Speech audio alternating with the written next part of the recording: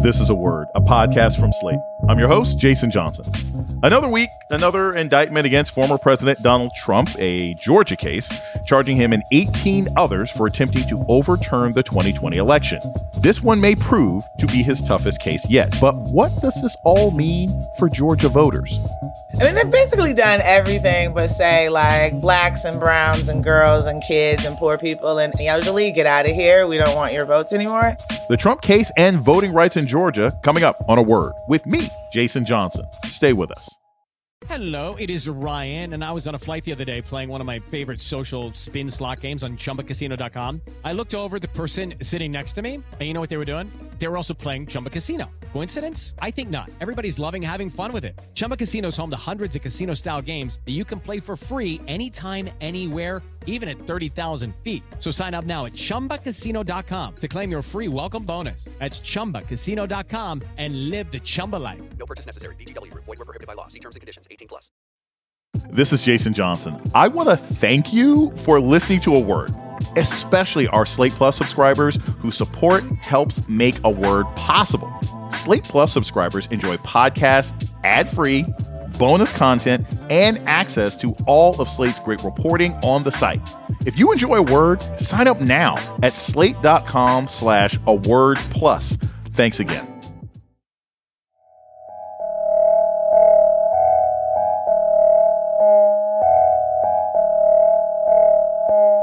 Welcome to A Word, a podcast about race and politics and everything else. I'm your host, Jason Johnson. Weeks of rumors and waiting came to an end in Georgia on Monday night with a 41 count indictment against former President Donald Trump and others, charging a criminal conspiracy to overturn the 2020 vote in Georgia. While the case, which is being prosecuted under RICO organized crime statutes, could be the toughest one Trump faces, it may not stop the attacks on voting rights in the state that intensified in the wake of 2020. Nsé Ufot joins us to talk more about it. She's a longtime voting rights activist and the founder of the New South Super PAC. Nsé Ufot, welcome back to A Word. Hello, Dr. J. Here's the thing. Before we talk about the implications for voting rights, I want to get your perspective, on the case itself. You're down there. You are in Metro Atlanta. What's the most important misconception about this case and what Trump and his minions did in Georgia that people who aren't living there may not understand? I think that there is a fiction that we've all been sort of participating in and holding up about where the line is, what the expectation is of the president of the United States. And the strength of our institutions, I think, is another thing that, yes, having a uniquely terrible, once in a generation head of state is awful, should be avoided. And I do not think that people appreciate the vastness of the organizing and the conspiracy to overturn the results of the 2020 election. Again, we're talking about Zoom calls, flights that were booked, ride share agreements that were made, resources that were committed, hotels that were booked, connecting with members of Congress to give them tours of the Capitol building so they know where the exits are and points of ingress and egress, that this wasn't your drunk Uncle Rudy and his criminal homeboy Donnie, who were just waxing poetic about a stolen election, that this was a very sophisticated effort that, fortunately for Americans and fortunately for democracy, was unsuccessful. Trump himself, this is not new, right? He's always sort of talking smack from one location or another. And he's gone after Fani Willis, who is the DA who's responsible for this case. What was her reputation like before this spotlight was on her? Was she just a regular elected official? Was she known as being tough on crime? Was she known as being a sort of progressive legislator? Who was Fani Willis in the minds of Metro Atlanta before this? It's important for your audience to know that she became the Fulton County District Attorney in 2021 on the heels of an election where Paul Howard was the Fulton County District Attorney for decades, who ended a multiple decades-long career in scandal and kind of disgrace. And Fani was one of his deputies that was critical about his leadership. And so I will say that her reputation to the general voting public, I think, was relatively unknown until some recent high-profile cases. But I think within the legal community, she was known as a no-nonsense person who does her job and, again, went against her boss and ran and won his seat. So people were wanting to see if the courage of her convictions was something that was super consistent. And it has borne out, I think, over as we watch the Trump indictments unfold. What do we know about some of the Georgia officials who are among the 18 other defendants in the case? Like, are a lot of them still in positions of power? Because I know, like, Jeff Duncan is the former lieutenant governor. He was like, yo, I'm out. Like, he said he didn't want to run again. But there are other officials who are involved in this. People who, like you said, were having meetings and setting up ride shares and getting in touch with members of Congress. So how many of those people who are in this indictment are still in office or maybe running for office despite being wrapped up in this indictment? So one, I do not know the answer to that. So let me just put that out there.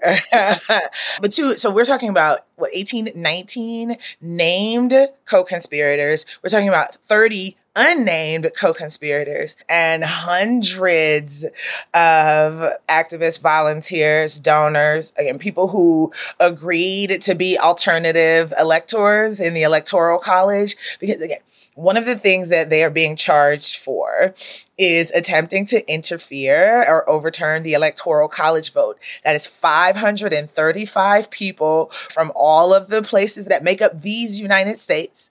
And they have identified alternative electors.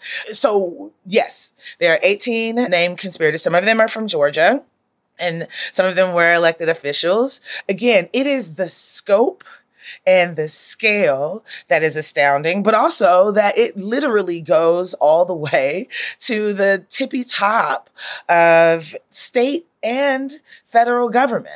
It certainly is not anything that we've seen in my lifetime. And there's so many more shoes to drop just with respect to what we saw in Georgia. I will also remind your audience that Georgia becomes sort of a key venue in the story of this crime because there were these runoffs that determined control of the United States Senate. People in trusted positions, office holders, folks who are responsible for helping sort of ensure the integrity of the elections. And again, I'm speaking about Georgia because that's what I'm most intimately familiar with. But I also know that Georgia is not unique in any way when we think about the Trump organization or the Trump campaign, not just as the campaign itself, but as this criminal organization that's being investigated by the district attorney in Fulton County, that it goes all the way to the heights of state and federal government.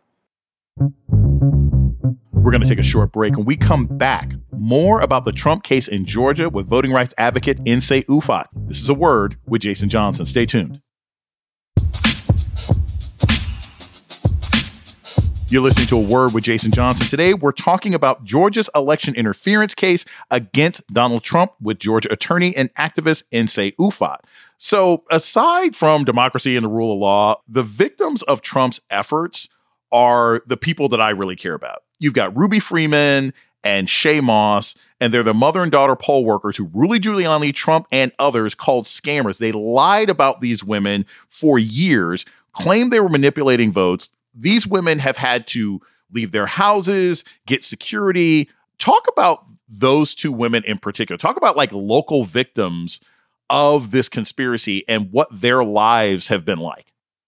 I'm deeply concerned about the ways in which these Black women have been attacked. And I think it's important to point that out because what we are seeing, not only in online spaces, but in traditional media spaces and public forums, that Black women literally doing their jobs are subject to violent rhetoric that doesn't always stay as just words. Ruby Freeman and Shaye Moss were election workers, poll workers, civil servants, hourly wage employees, not like making a lot of money, who were subject to death threats because they were identified by the President of the United States as as criminals who were lying about the election. To be in a Twitter beef with the president of the United States as an ordinary citizen is terrifying. And then when you layer that with the sort of rabid and violent responses that Trump supporters in particular are known for and encouraged, it is deeply problematic. And I understand that there's a civil suit that's being filed against Rudy Giuliani, and I assure you that whatever they're asking for is not enough. And to be clear, the disgraced former president of the United States has a reputation for personal attacks, ad hominem attacks, just straight up lies about anyone that he deems an opponent. But I do believe that he reserves a particular type of vitriol for Black women leaders who he can't control, who have held him accountable. I think specifically about Letitia James in New York. I think about leader Stacey Abrams here in Georgia. I think about Fani Willis in Georgia and the vice president of the United States, that despite the fact that, again, these women are literally just doing their jobs and doing it well, I might add, that, lies that sort of lean into the worst tropes and the ways in which white supremacist rhetoric tries to pathologize Black women and Black women leaders. So hypersexual, immoral, not good at what you're doing, etc. And it's just so obvious and deeply frustrating for me as an observer, but I imagine that is terrifying for the folks who are subject to it, especially if you don't have a massive online and offline real world security infrastructure. So you're out here unprotected. Any old, Reddit user or any old Truth Social user who believes the president's lies can run up on you in the Publix, in the Piggly Wiggly, and your safety is now on the table. And so I want to thank these women for their sacrifice. And quite frankly, all of the civil service, people did not sign up for this. When you think about the folks who volunteer to work elections, or at least before the Trump era, it's like, I want to do some good. And yeah, I'll make $100 a day and I'll get to see my neighbors. And this is my civic duty. And so the idea that now you must move in a particular way where, you could be subject to violence if there's a contested election, this type of attack on our democracy, this type of attack on our democratic institutions, like the Secretary of State, like elections infrastructure, like the press, media, like public platforms online where people share information. These attacks in that infrastructure, I think, not only comes at great personal cost to individuals, but it erodes the fabric of our civil society and opens the door for more criminal behavior like this. And it has to be stopped. And that's why I think this trial is so important. What are some laws that Republicans have passed in Georgia since 2020 to make voting harder, in particular for Black folks? I mean, they've basically done everything but say Blacks and browns and girls and kids and poor people and elderly, get out of here. We don't want your votes anymore. So everything I'm talking about, from reducing the number of drop boxes that are available in counties, right? So you have the mail-in ballot, you go, you drop it off. The drop boxes used to be available 24 hours because drop boxes, like in most commercial instances, it's supposed to give customers access to the business outside of regular business hours. The drop boxes used to be outside of voting locations, outside of the public library, and available to voters to drop their ballots off 24 hours. Now, they cannot be outside unless there's a camera on them 24 hours. And even then, they have to be inside and they only have access to them during business hours for the building that they're in. I think one of the most egregious things is criminalizing what is broadly known as line warming. So, another unfortunate part of Georgia's election history, both long-term and recent, are the crazy long lines that voters who live in Black or gentrifying neighborhoods are subject to when they're seeking to vote in person. And so smart campaigners like myself and others at the New Georgia Project would order pizzas or hire a food truck, bring out stilt walkers or a mariachi band to keep people's spirits high while they were waiting in line to vote, to encourage people to stay. That is now criminalized behavior, subject to not only the volunteer going to jail, but also the voter themselves being pulled out of line and going to jail. So if you accept a bottle of water or a piece of pizza from a campaign volunteer, or just a regular, like, we care about people standing in the hot Georgia sun volunteer, that is now criminal activity. Thank you, Brad Raffensperger and Brian Kemp. Has the Department of Justice done anything about that? Has the Department of Civil Rights federally done anything about that? Simply put, no. I think that there were attempts, particularly with the John Lewis Voting Rights Act, which we sought to get passed in 2021 after delivering a Democratic governing trifecta in the House and the Senate and the White House, thinking that that would give us the best opportunity to shore up our country's elections infrastructure. And that was unsuccessful in 2021 and 2022. So I don't say that there has been zero federal government response. What I would say is that the response has been insufficient to neutralize the impact of these hundreds of trash anti-voting laws that were passed since the 2020 election.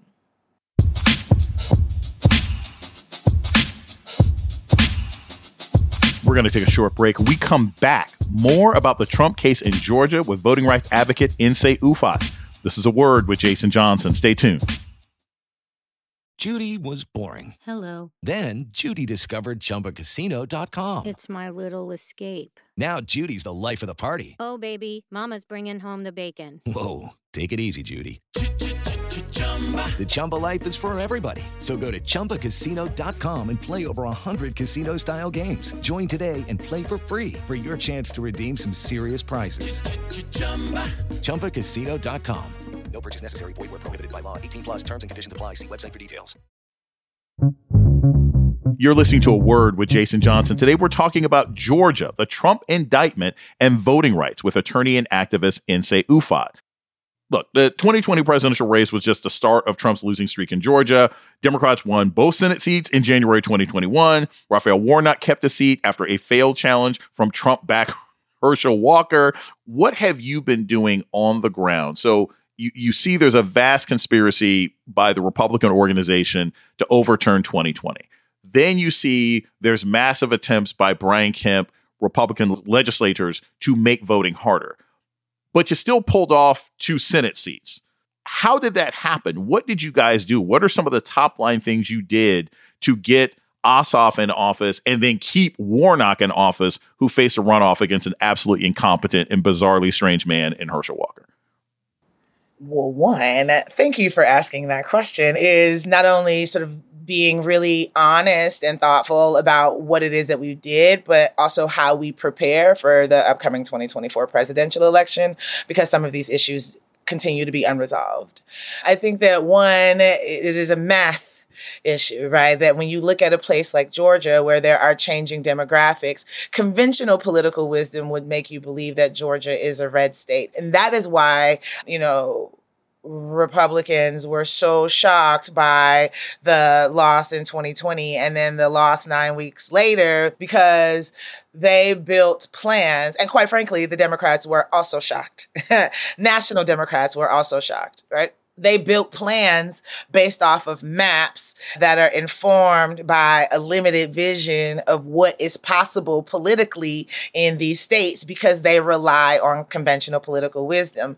The difference between sort of what the parties did and what I did at the New Georgia Project is that instead of assuming we understood what people's priorities were, we went out and asked them. And while, both the National Republican and the national Democratic parties, as well as the presidential campaigns, opted to not campaign in person in 2020.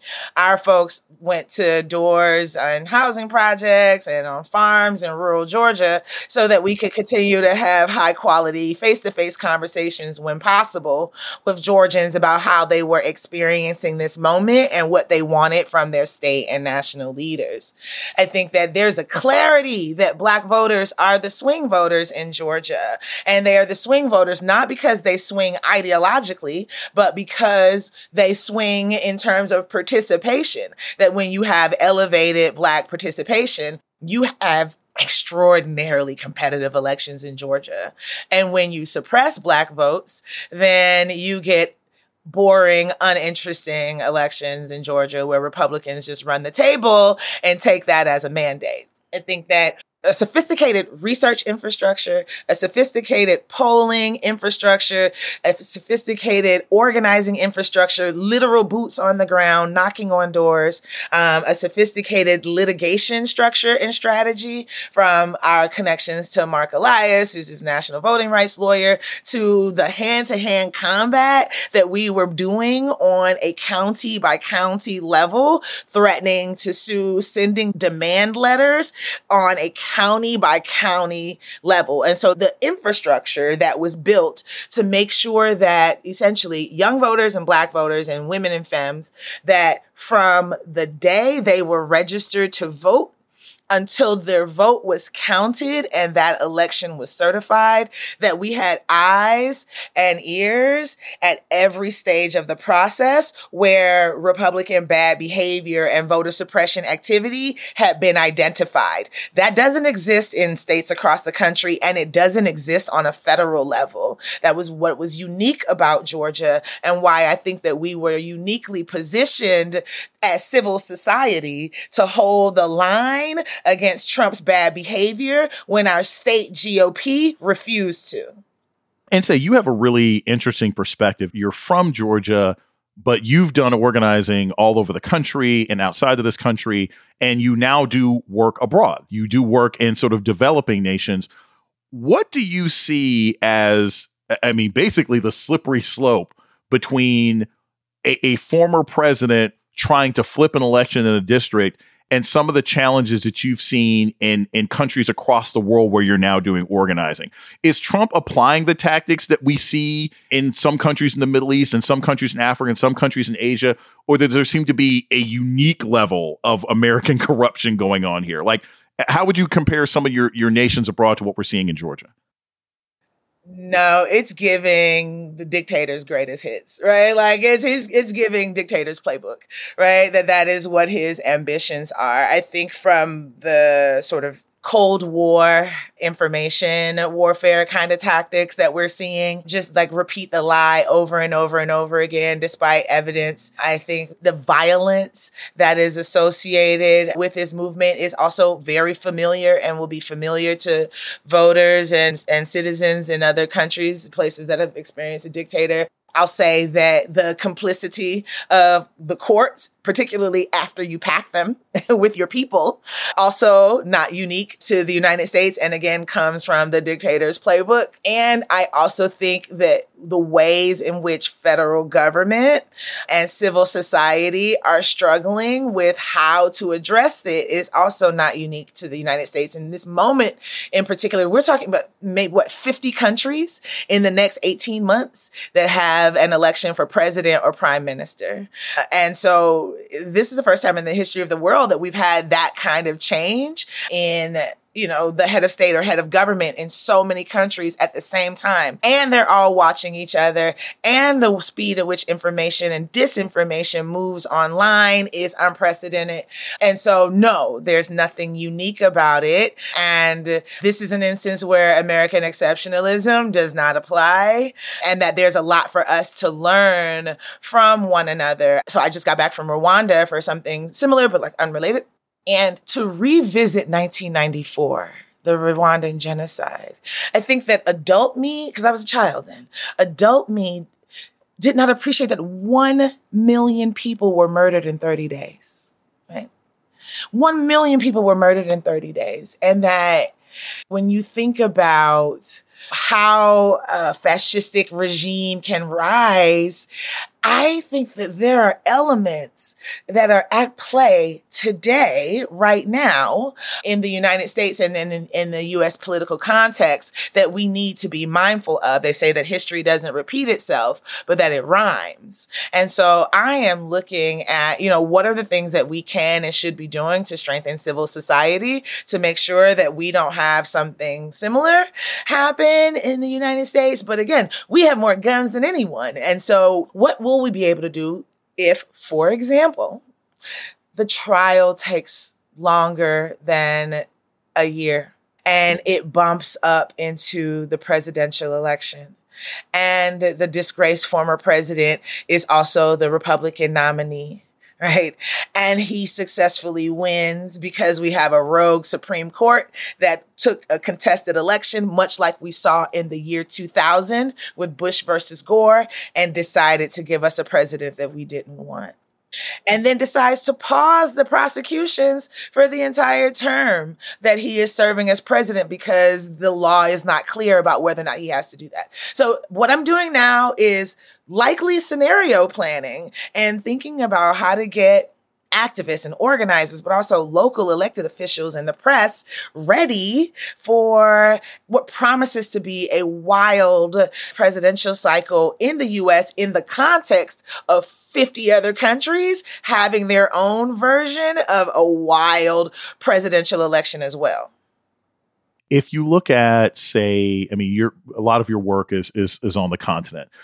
But if you look at, say, contested election situations in Israel, if you look at contested elections in Brazil, if you look at contested elections in South Africa, and contested elections in Nigeria, in each of those instances, you had arguments as to who won and how and people in power. Does anything about what Fani Willis just did? Because she's not the federal government, right? She's just one district, one province, one state. Does the idea that a district attorney in a state can get an indictment against a wannabe dictator, does that in any way encourage you about what our infrastructure might be capable of compared to Nigeria, Rwanda, Brazil, or Israel? Or are you just like, this is tissue paper against sort of a rising tide of fascism? I'm very encouraged by this. I don't believe that any prosecutor has a silver bullet, but I am encouraged that our judicial infrastructure, at least in the state of Georgia, and our, criminal legal infrastructure seems to have been working with respect to this one particular criminal conspiracy, and that there is enough support, despite the attacks, for it to continue, despite the fact that there's also a presidential election happening at the same time. I don't have that kind of confidence, for example, in Nigeria. And in Nigeria's elections, I think that, in Nigeria, we saw a candidate for Senate murdered in their car the night before the election with a staff person, right? In Brazil, there was a whole insurrection on January 25th, January of this year. So despite my critiques of how long it has taken the federal government to bring charges, the narrow scope of the federal government's charges compared to how broad, for example, Fani Willis's and Georgia's charges are, I have critiques and criticisms about the strategy and all of that, but I am certain that there are people who are thinking about this that are seasoned professionals who are committed to doing a good job for the American people. And I don't know if I can always say that in an international context. If someone is listening to this conversation, they're like, hey, what can I do? What can I do to help Georgia in 2024? What can I do to help voting rights organizers and activists on the ground? What are just some things that people listening right now can do, where they can click, where they can call, where they can go to help you in your efforts to keep Georgia? And I want to make this clear to people in case it's not obvious, not in the hands of Democrats, not in the hands of Republicans, just so people can actually exercise their rights to vote for whoever the heck it is they want to vote for.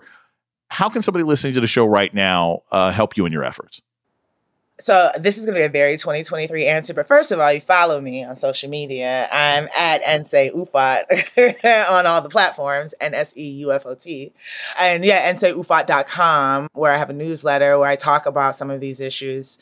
But also, everyone needs a political home. I believe this with my entire heart. I'm not a joiner naturally, right? But here's what I do believe. The reason that the Georgia Mass Choir can hold a powerful note for so long is because each individual vocalist is doing what they can when they can. And that's what I think about, like the issues that you care about. If you care about democracy, you care about women's rights and reproductive rights, if you care about access to education, that there are people in your state, in your town that are actively organizing around those issues. And there are absolutely people online that are absolutely organizing around those issues. And so what we don't need is you to be a superhero or a messiah, right? That when each individual is doing what they can, when they can, with what they have, in community with people who share their values, that is how progress is made. So if you are in Georgia and you care about democracy, you care about wages, that the New Georgia Project feels like an extraordinary organization for you to check out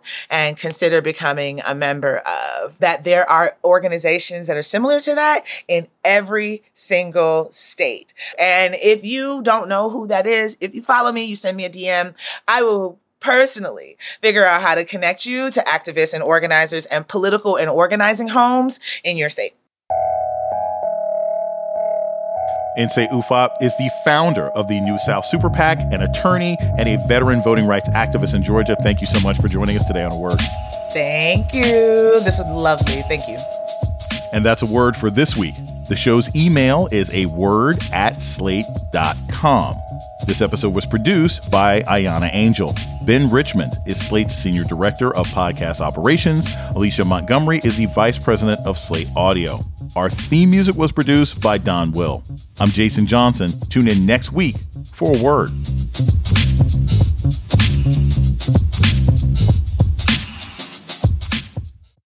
When you need mealtime inspiration, it's worth shopping Kroger, where you'll find over 30,000 mouth-watering choices that excite your inner foodie. And no matter what tasty choice you make, you'll enjoy our everyday low prices, plus extra ways to save, like digital coupons worth over $600 each week. You can also save up to $1 off per gallon at the pump with fuel points. More savings and more inspiring flavors make shopping Kroger worth it every time. Kroger, fresh for everyone. Fuel restrictions apply.